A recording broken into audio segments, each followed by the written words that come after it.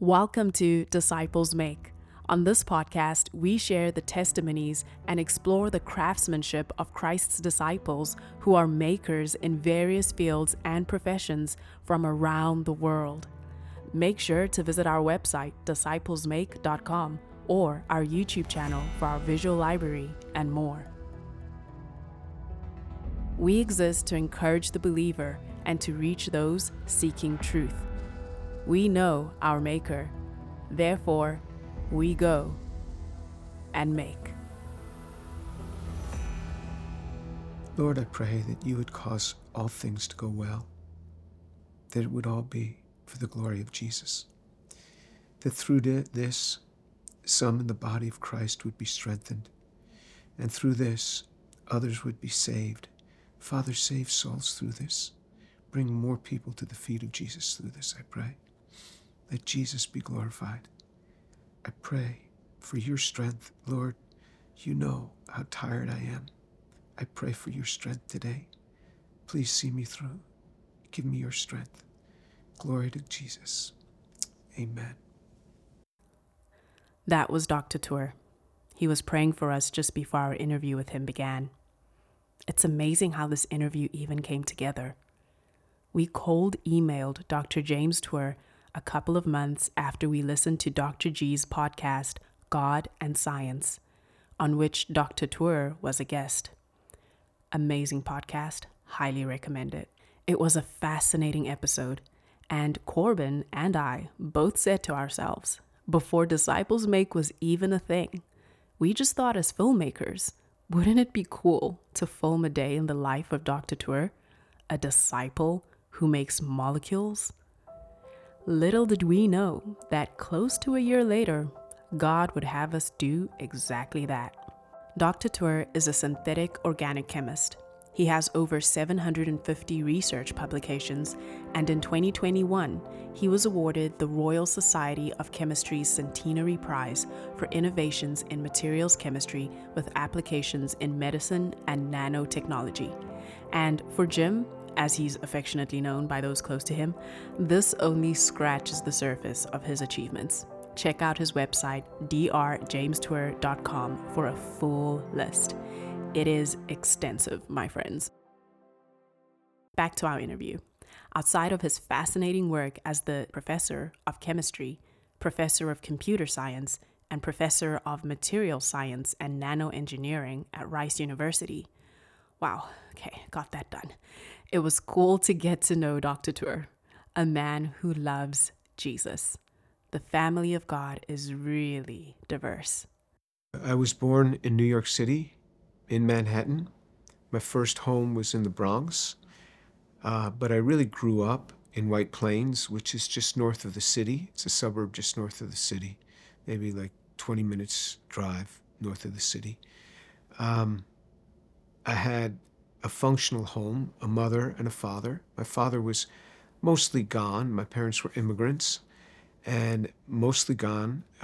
We were Jews, and so my father was working all the time. He was a pharmacist, and he had a drugstore, and to hire a pharmacist cost a lot of money, so he would work all the time to be the pharmacist in the store. And my mother was a very loving mother. I always knew that she loved me. I wasn't a really happy boy. I remember many times contemplating suicide. I never attempted it. I remember contemplating taking people with me on my way out.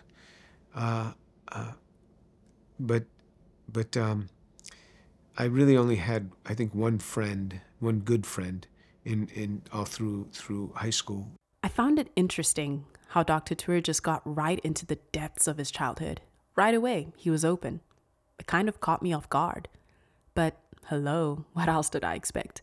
Our goal was to get to know what Jesus has done and who he is to him. And Jesus has a habit of getting to the depths of who we are and leaving us divinely changed. It's no wonder Dr. Tour let us know immediately about his heart as a kid. Here's more of that story, and soon we'll get to know how he first heard the gospel. I started working at a young age. At the age of 13, I worked in my father's drugstore for a summer. And then at the age of 14, I started working in a gas station on the Hutchinson River Parkway, which is a highway that runs north-south out of the city. And there was a gas station on each side of the road. First job was cleaning restrooms on the highway and cleaning parking lots.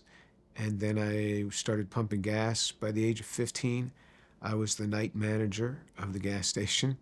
I did some sports in high school, and the one that I spent the most time with, that I was the best at, was boxing. At the time, boxing was very big in New York City area. There was no MMA, at least that I knew of. It was all boxing. So I did some of that. And then I used to meet the policemen who were the troopers on the highway. And I thought this would be a great job to do that. But I couldn't get into the academy because I was colorblind. And so I thought I'd study forensic science and go work in a crime lab. And my dad said he went with me to visit some of the programs as I was thinking about college. And it was pretty much expected in our home that we would go to college. I mean, the expectation was certainly there in a Jewish home, even though we were secular Jews, which means that if you had asked me, I would have said I was Jewish, but I knew little more than that. And he said, why don't you just get just a general degree in chemistry, and then once you finish that, then you can specialize in forensics if you want to. And what amazes me is that at the age of 17, I listened to my father, and I went to college. And it was right after I got to college, first load of laundry that I ever did in my life, because my mother always did it for me before that. I was in the laundry room, and I met a young man who had played football. He was playing football on the Syracuse University football team. And I had dreams in my mind of being a football player. I had all the heart for being a football player, but I just wasn't big enough, strong enough, or fast enough. Other than that, I had everything going for me. And so in a way, I admired him. And I asked him if he was going to play professional ball when he got done with school. He said, oh, I'm not good enough for that. I said, what are you going to do? He says, well, probably lay ministry. And I said, I don't know what that means. He said, like a missionary. I said, missionary? I didn't even know missionaries existed anymore. I thought they'd all been killed a long time ago. And I said, why do we need missionaries? Why not just use TV? This is 1977. And TV can get it into any place it needs to be gotten. And he said to me, can I give you an illustration of the gospel? He perceived, and rightly so, that I didn't know anything about Jesus. I don't know about you, but when I perceive that someone I'm talking to doesn't know anything about Jesus, a lot of things come to mind before thinking of asking them if I can give them an illustration of the gospel.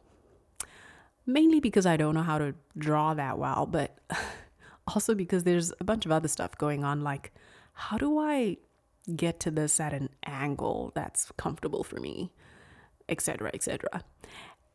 Granted, nothing's wrong with those thoughts, but hearing this definitely convicted me.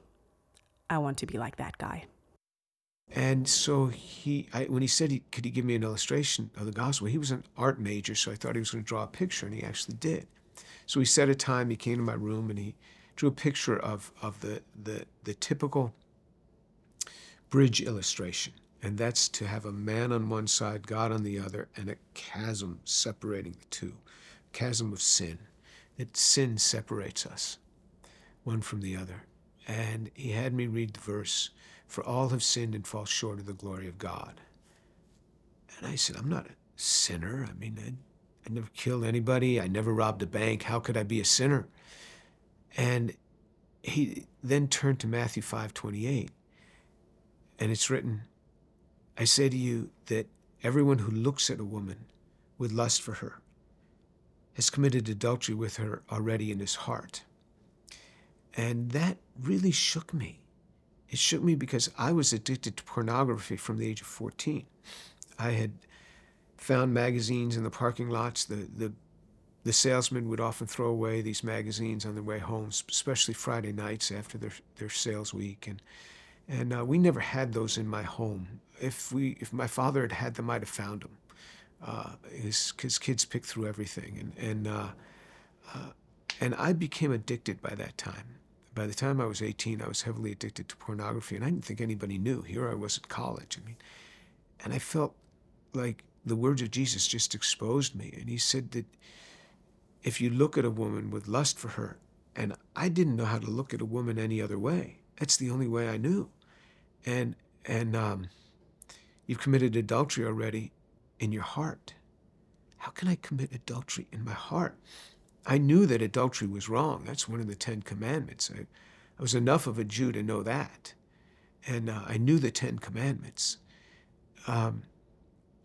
But everything in my context that I knew, and this is not true with Orthodox Judaism, but with secular Judaism, it's what you do. It's not what you think. It's not what's just in your heart. You have to do something. But he had my attention, because it was at that moment, first time in my life, I ever realized that I was a sinner. Why should I even care what a man said 2,000 years ago? I didn't know that Jesus was Jewish. Who knew? I thought he was Christian. I didn't know. And why should I even care? Remember earlier when I talked about how Jesus has a habit of getting to the depths of who we are? This is what I'm talking about. The Word became flesh, and he dwelt amongst us, and he told us the truth. Thank you, Jesus. Hebrews chapter 4, verse 12 puts it this way. For the word of God is living and active, sharper than any two-edged sword, piercing to the division of soul and of spirit, of joints and of marrow, and discerning the thoughts and intentions of the heart. Okay, I'm done interrupting. Let the man tell his story. But for some reason, it shook me. And then we went through a few more verses, for example, from Ephesians, that it's not by works that you can be saved, but it's by faith.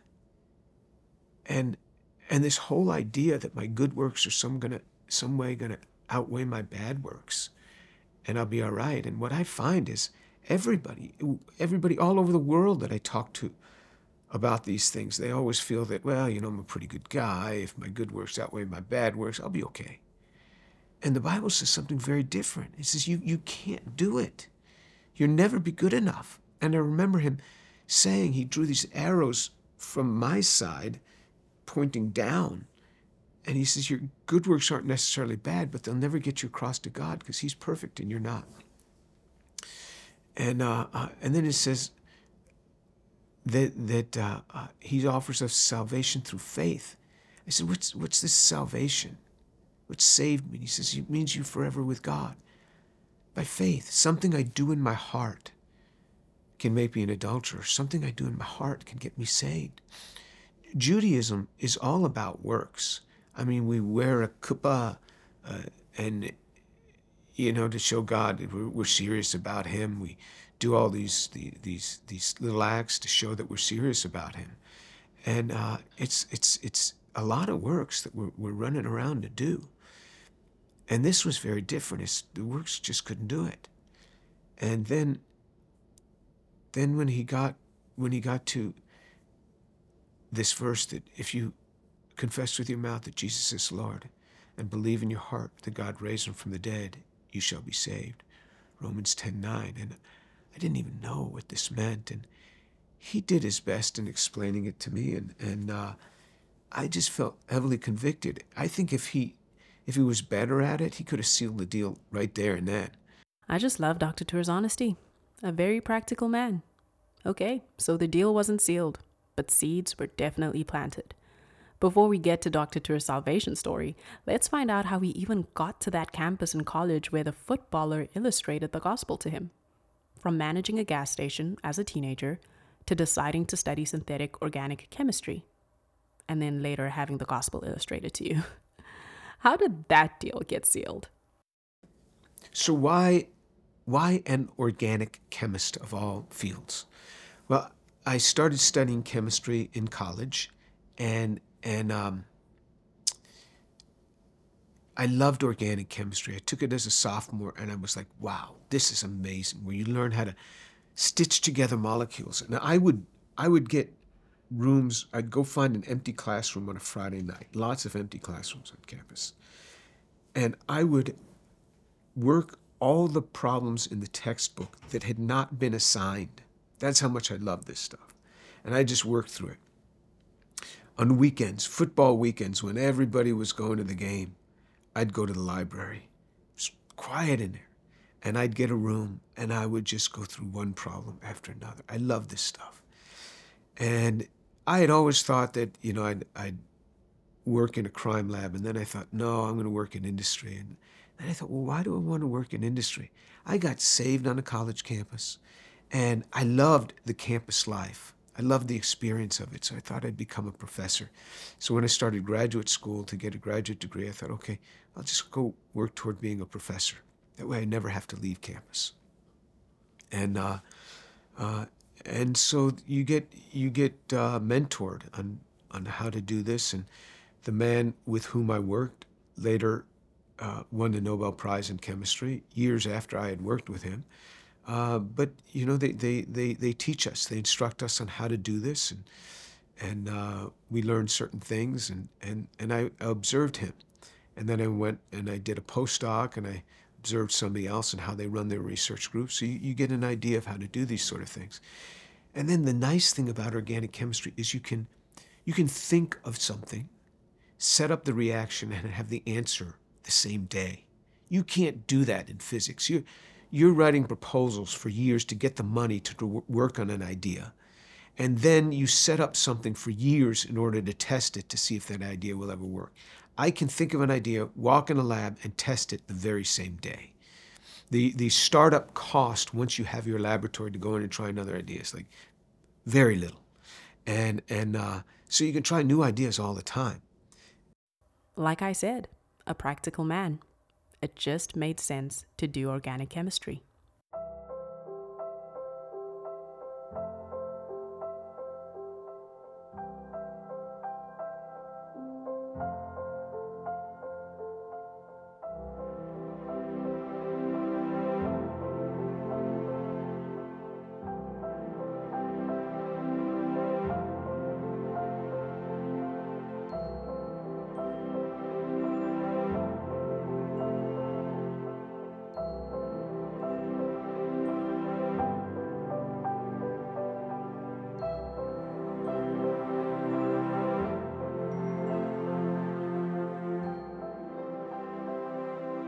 We've learned a little bit about Dr. Tour's upbringing and what got him to the point of synthetic organic chemistry, but our series is called Disciples Make. You're probably wondering, what exactly does this disciple of Christ make, and how did he meet Christ? Well, he builds molecules. That's literally what he makes. I'll spare you my paraphrasing and let him explain, and then a little after that, we're finding out about how he met Jesus.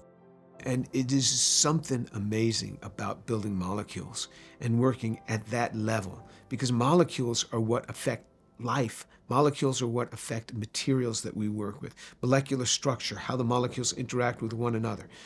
This is what affects life. This is what affects our thoughts. This is what affects every material with which we interact. So I can look at a carpet, for example, and I know why you can take a carpet fiber, you walk across the carpet, and it springs right back. Why you sit on a foam cushioned seat and it springs right back. If that were just cotton, it would depress, and you'd see the person had sat there. I mean, why do these have the properties that they have? Why does wood have the properties that it has? I know all this because I know the molecular structure. So then I know how to modify it in order to change the properties. I know why glass has the properties that it has. And so then we can modify them and change them. I know what molecules do in the body and how they interact with one another. So I know how to now modify them to influence that interaction. So even when I'm sitting and talking to you, I mean, I just, my mind is thinking about the chemistry that's happening in your eyes. There's these molecules that that are undergoing a trans-desist isomerization. And then these relax back and there's this firing into your brain. And now all of a sudden that's going into electronic functions that are happening very quickly. And then that then goes into protein synthesis. It's right now that's happening in your brain. And then when you go to sleep tonight, that will then form hardwired interconnections that'll give you long-term memory from that. So who knows that? Only I do. Very few of us know that. And so it helps me to see so much more than what the common person sees, because you understand the molecules from which we're made. Wow. Our Maker, God, is truly awe-inspiring. I was curious to know about how knowing this about God's design and molecules and life affects Dr. Tour's work. What does this all mean in relation to his relationship with God? Being a follower of Jesus guides me in my work. Jesus said of his Father, "He who sent me is trustworthy," in John chapter 8. He who sent me is trustworthy. I trust him. I trust him. He who called me, Jesus, is trustworthy. I trust him. How does it affect my work? I trust him. This is a hard job in the sense that I have a big laboratory. I have to pay everybody in my laboratory by getting grant money. And this is a business that's for young people. It's a lot of work. And even to this age, I'm in my office 65 hours a week. And it's a lot of work, but I trust him. He's always made it so that I get the grant money when I need it. Sometimes it's been tight. Sometimes it's been less tight. And he guides us into ways. I said, Lord, guide us. Lord, teach us. And there's a man in Exodus 31. His name is Bezalel. Bezalel was the man whom Moses commissioned to build the tabernacle. And God says, I've taken Bezalel.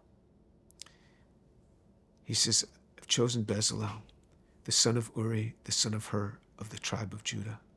And I have filled him with the Spirit of God in wisdom, in understanding, and in knowledge of all sorts of craftsmanship. The first person ever to be said of him that he's filled with the Spirit of God was not a prophet. It was Bezalel. He was a craftsman. First person in the Bible to ever say that he was filled with the Spirit of God. God gave him wisdom first, then understanding, and last of all, knowledge. Because if I know things without having the wisdom and understanding, I might do dastardly things with it. And then it says of Bezalel that he could work in gold, in silver, and in bronze. He could work in stone cutting and in stone setting. He could work in wood, in fabric, and in perfuming.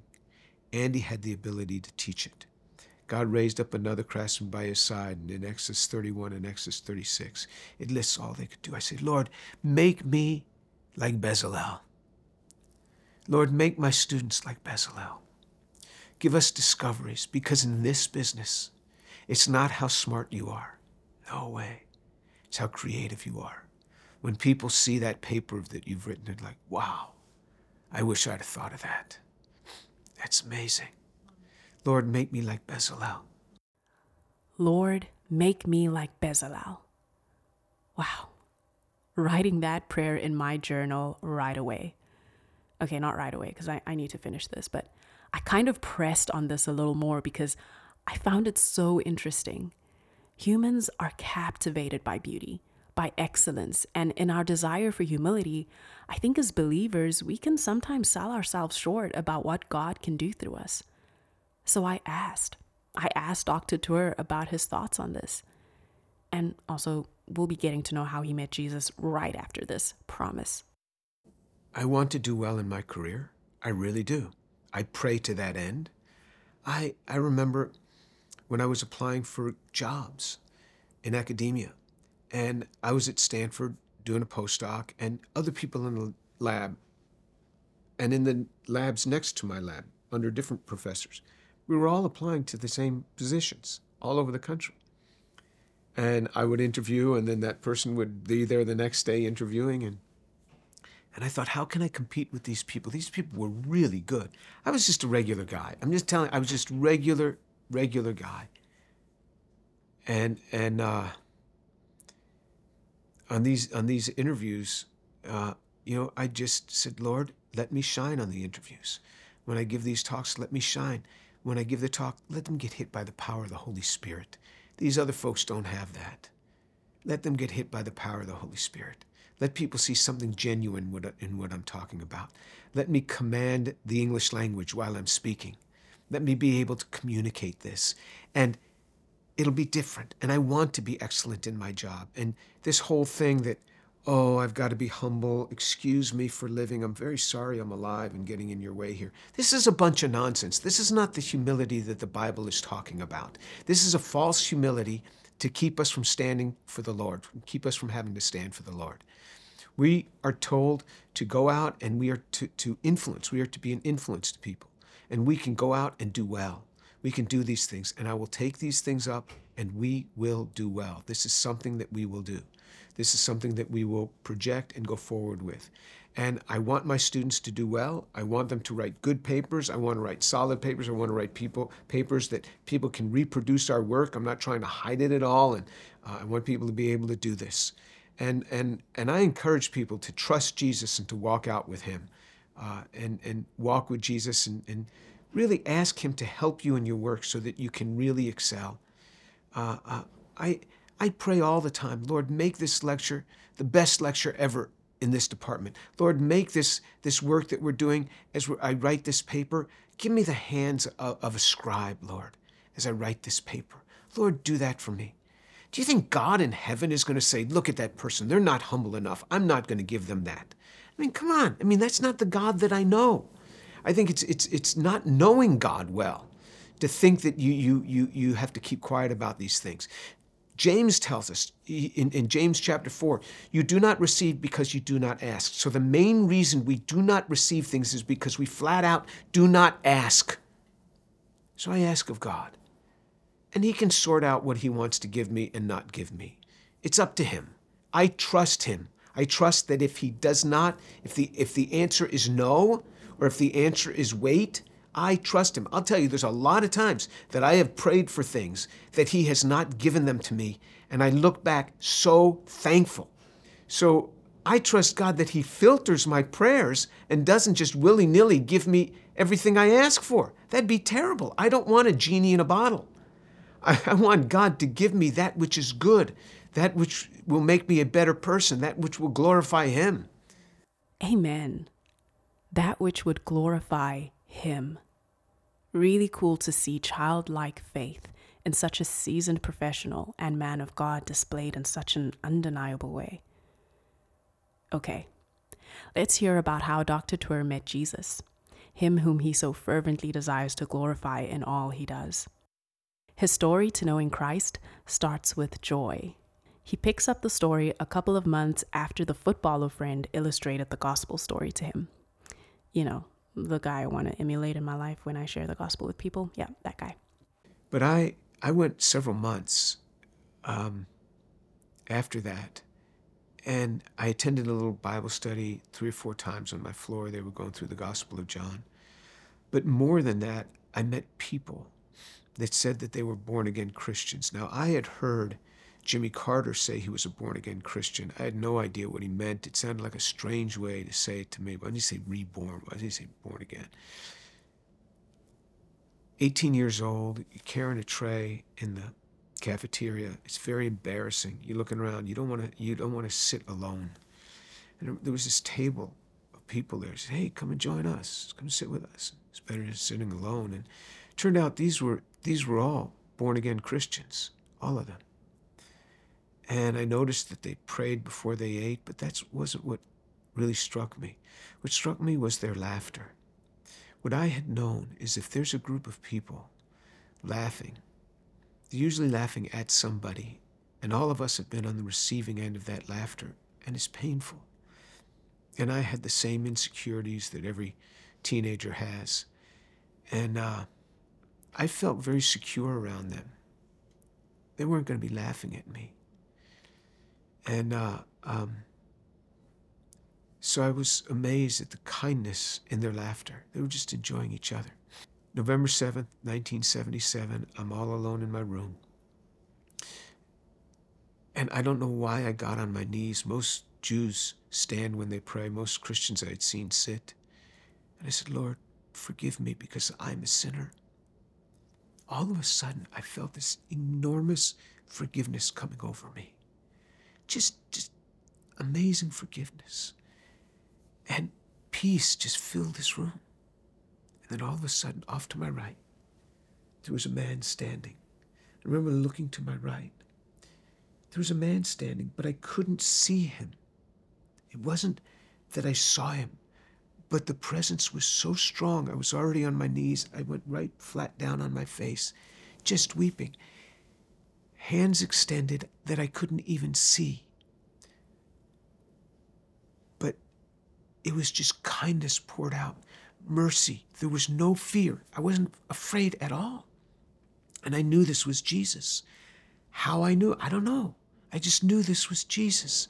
So kind, so gracious. He does this for Jews often. He gives them some sort of appearance of himself. He does this for Muslims often with some sort of appearance for himself. Gentiles ask me why. I think because we need it. We need a little bit more. Jews and Muslims need a little bit more. And so he gives us that. And he wasn't going away. I don't even know how long I was there. I was just weeping. And the next thing I remember, I'm standing up, wiping my face. I didn't know what to say. I didn't know what happened. I didn't know what to say. What's this Jewish kid from New York City going to say? I didn't know who to say anything to. And then about 2 weeks later, the guy, this football player guy who had shared with me, he said to me, he lived on my floor. He said, Jim, have you received Jesus in your heart? I said, I think I have. Why do you ask? He said, you haven't stopped smiling for weeks. Something different about you. And I said, I feel different. How can I keep this feeling? Because I've never felt so close to God before. And I was always thinking about Jesus now. And I didn't want to disappoint him. He said, if you read your Bible every day, you'll stay close to God. If you don't, you won't. That was 45 years ago. I've read my Bible every day. So a few years after that, I just started reading in Genesis chapter 1, verse 1. And I worked my way to Revelation 22, pick up where I left off the day before. When I'm done, I start again. And I just have this pattern of daily reading. And I'm in no hurry. Sometimes I can spend days in a couple of paragraphs. If he wanted me to read the Bible in a year, he'd have said, finish this book in a year. It's not written. I just go until I feel okay. I'm done with this portion and I go on. And I love God so much. I think it's important that when I share with Jews, that I'm not trying to convert them from Judaism. I want them to be a better Jew. I was born a Jew. I'm going to die a Jew. Paul said, I'm a Hebrew of Hebrews. None of the disciples ever called themselves Christians. They were Jews. Christians are what other people called them. King Agrippa said, you're going to make me into a Christian. They were called Christians in Antioch, to the point that it was almost a derogatory term. And Peter says, look, don't be ashamed when they call you that name. He's saying when they call you that name, don't be ashamed of the name Christian. And they all felt that they were Jews. You go to Israel today. My daughter lives in Israel. The believers there, they don't call themselves Christians. They call themselves believers. And it's important to know that I'm not trying to take a Jew and make them into a Christian. I want them to be a better Jew. I'm a much better Jew than I was when I was a secular Jew. I mean, because I really am seeking the God of Abraham, Isaac, and Jacob. That's what I want to do, is I want to show people the way to the God of Abraham, Isaac, and Jacob. In the Bible, for Jews, it's called teshuvah, return. You're returning to the God of Abraham, Isaac, and Jacob. Return, he says, return. Now, of course, we had to find out more about Jesus coming into his room. We've just heard the powerful recollection, but in my short time of knowing him as a practical man, I just had to find out why he believes. As if he hadn't already explained enough. But as believers, practically, we're instructed to always have a defense for our faith. 1 Peter chapter 3, verse 15. But in your hearts, honor Christ the Lord as holy, always being prepared to make a defense to anyone who asks you for a reason for the hope that is in you, yet do it with gentleness and respect. So I pressed Dr. Tour on this. I knew he could take it. When Jesus came in my room, I did not even know that he's the Jewish Messiah. I didn't know. I just knew that someone appeared in my room and forgave me, and his presence was so wonderful. And I started to read the New Testament. It's so Jewish. I mean, people ask me, how can you be a Jew and be following this Jesus? I'm like, how can you be a Gentile and follow Jesus? The New Testament is so Jewish. It's right there. And I didn't even realize, all I knew is I felt forgiven and I felt close to God.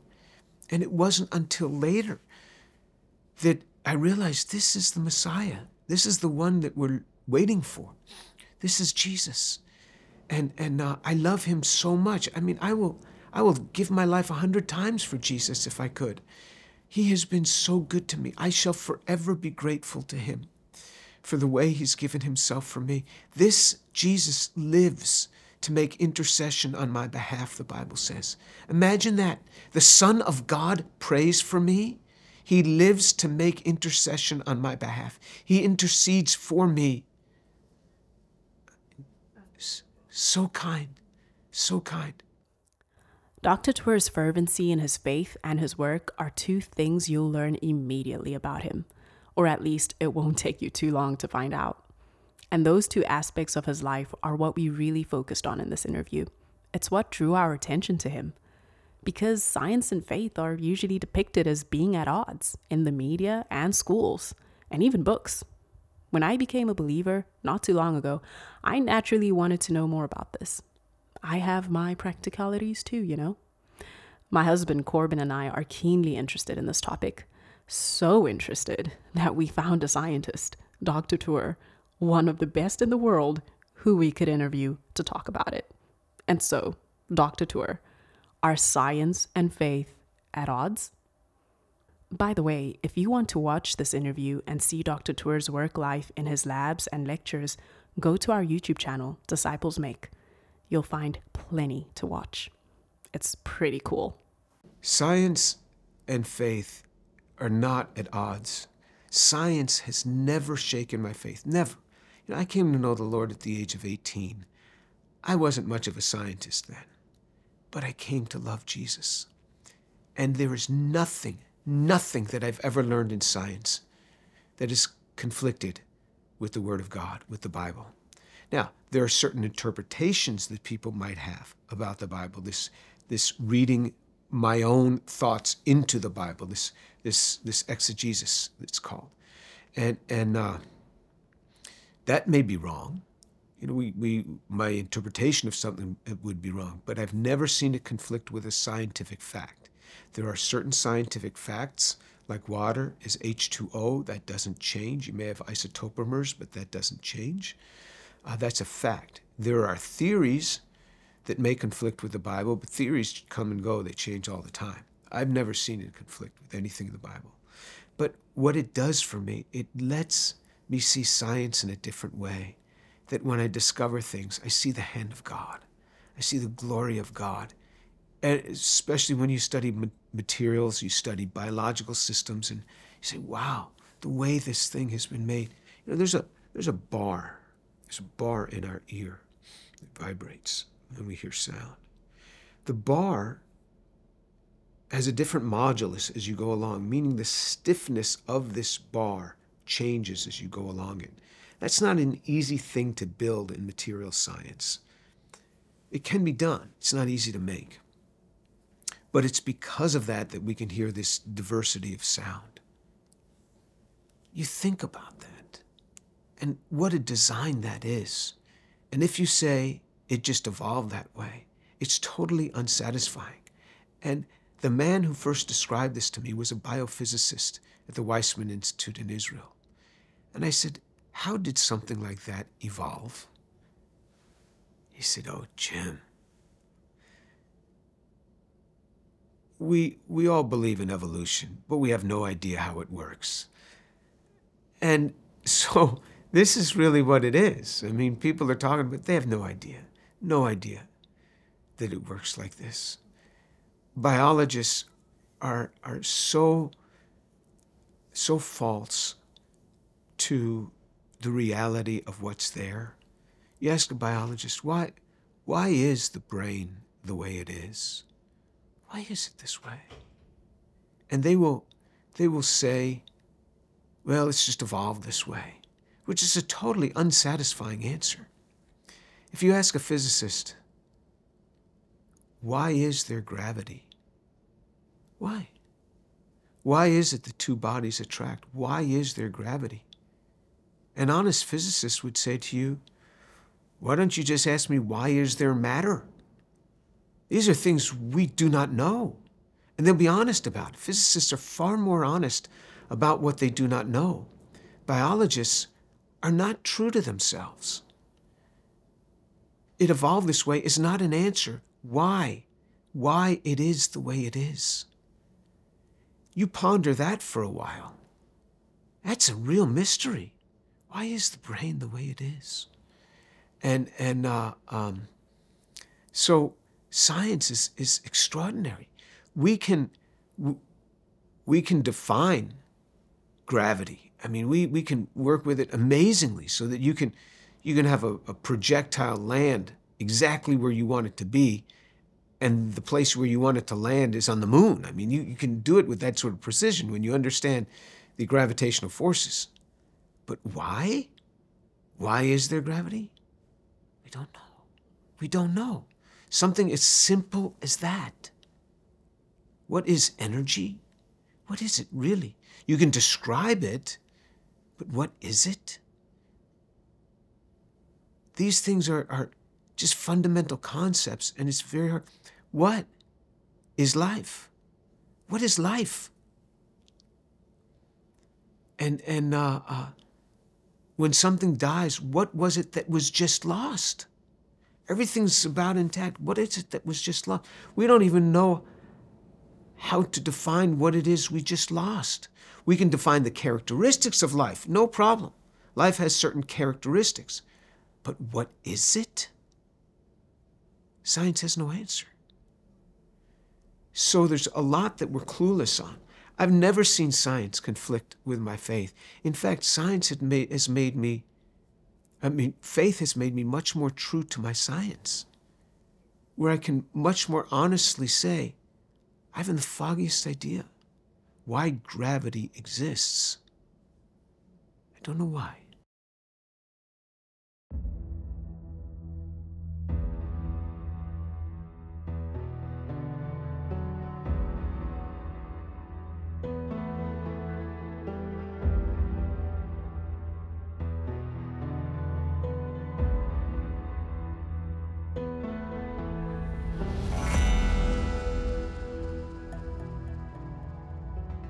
The series is called Disciples Make, so we're always naturally curious to learn what discipleship looked like in the early years of being a believer for our guests, and what they're currently doing to disciple others. Dr. Tour's frankness and his understanding of his own function in the body of Christ in spreading the gospel were interesting to learn about. Concerning discipleship, I don't think I'm very good at it. I love to lead people to Jesus. It's something I just love to do.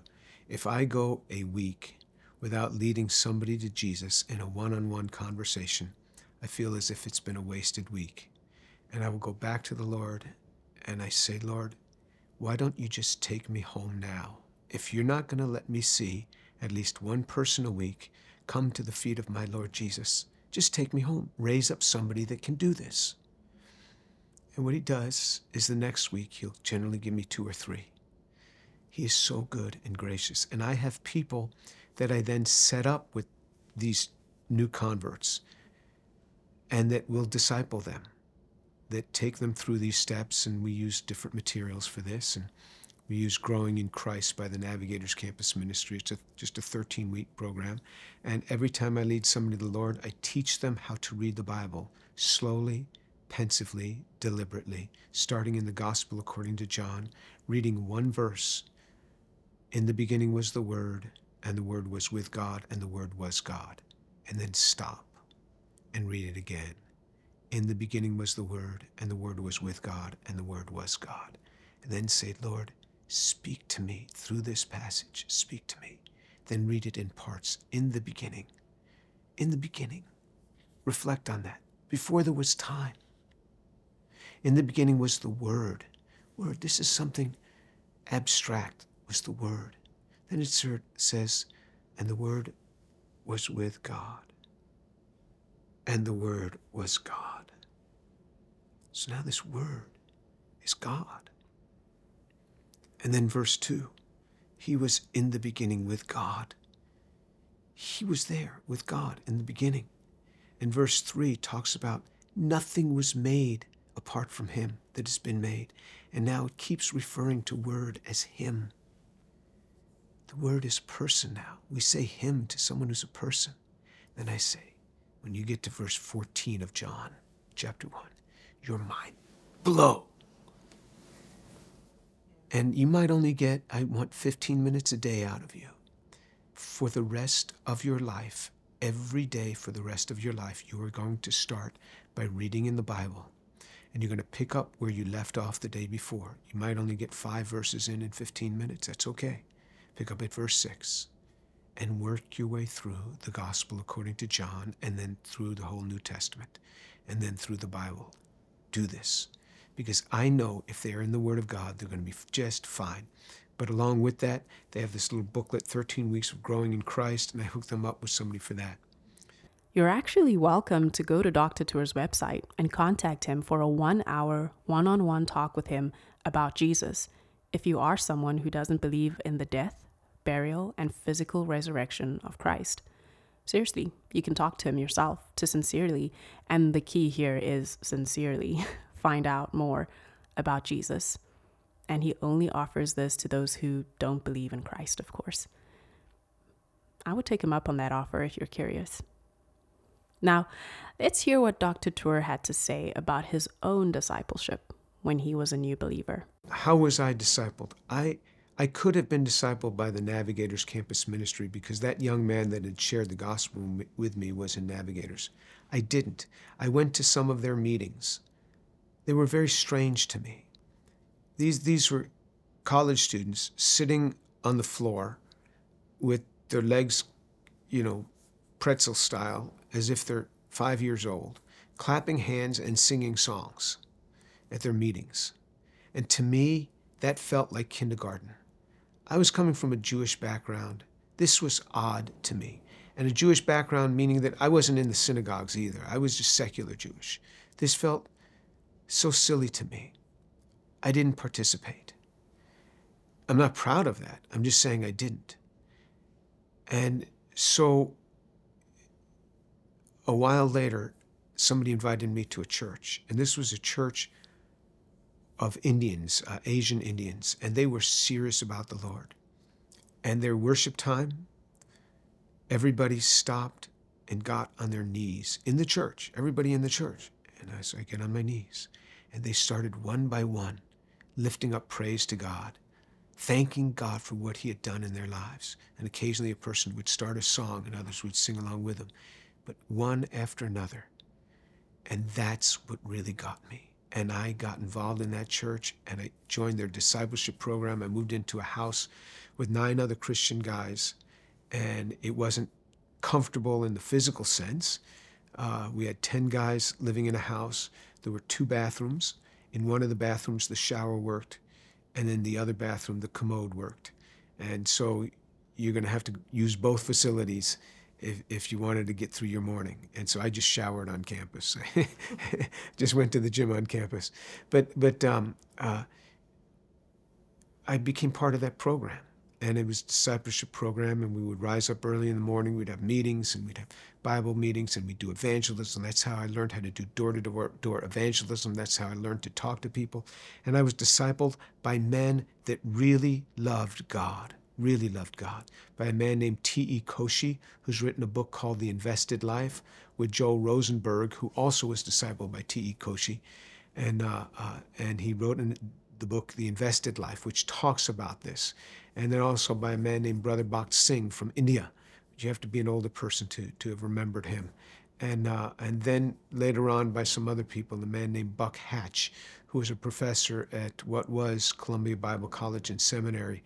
I didn't attend the seminary, but he and I became good friends, and he discipled me. So and then another man, Del Broersma, when I was in graduate school, my pastor, he was a professor at Purdue University in entomology, the study of insects, but he was the pastor of the church, and he discipled me. So I was trained by men that really loved Jesus, and I saw what it was to pray, to devote your life to Jesus, to serve him.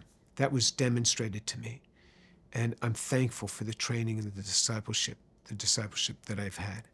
Whenever I look back on my first year of knowing Christ, I am always so grateful that my experience was positive.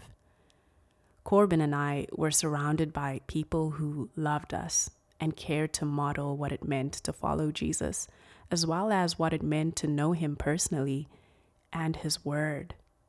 What a solid rock we have in the Ancient of Days, our Lord Jesus Christ.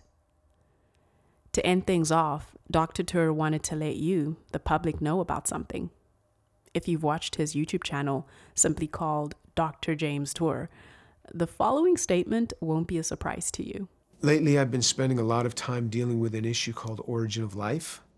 I was kind of drawn into this thing, but now I'm on a drive to expose what do we really know in science and what do we not know, because scientists are absolutely clueless on life's origin, something as fundamental as life.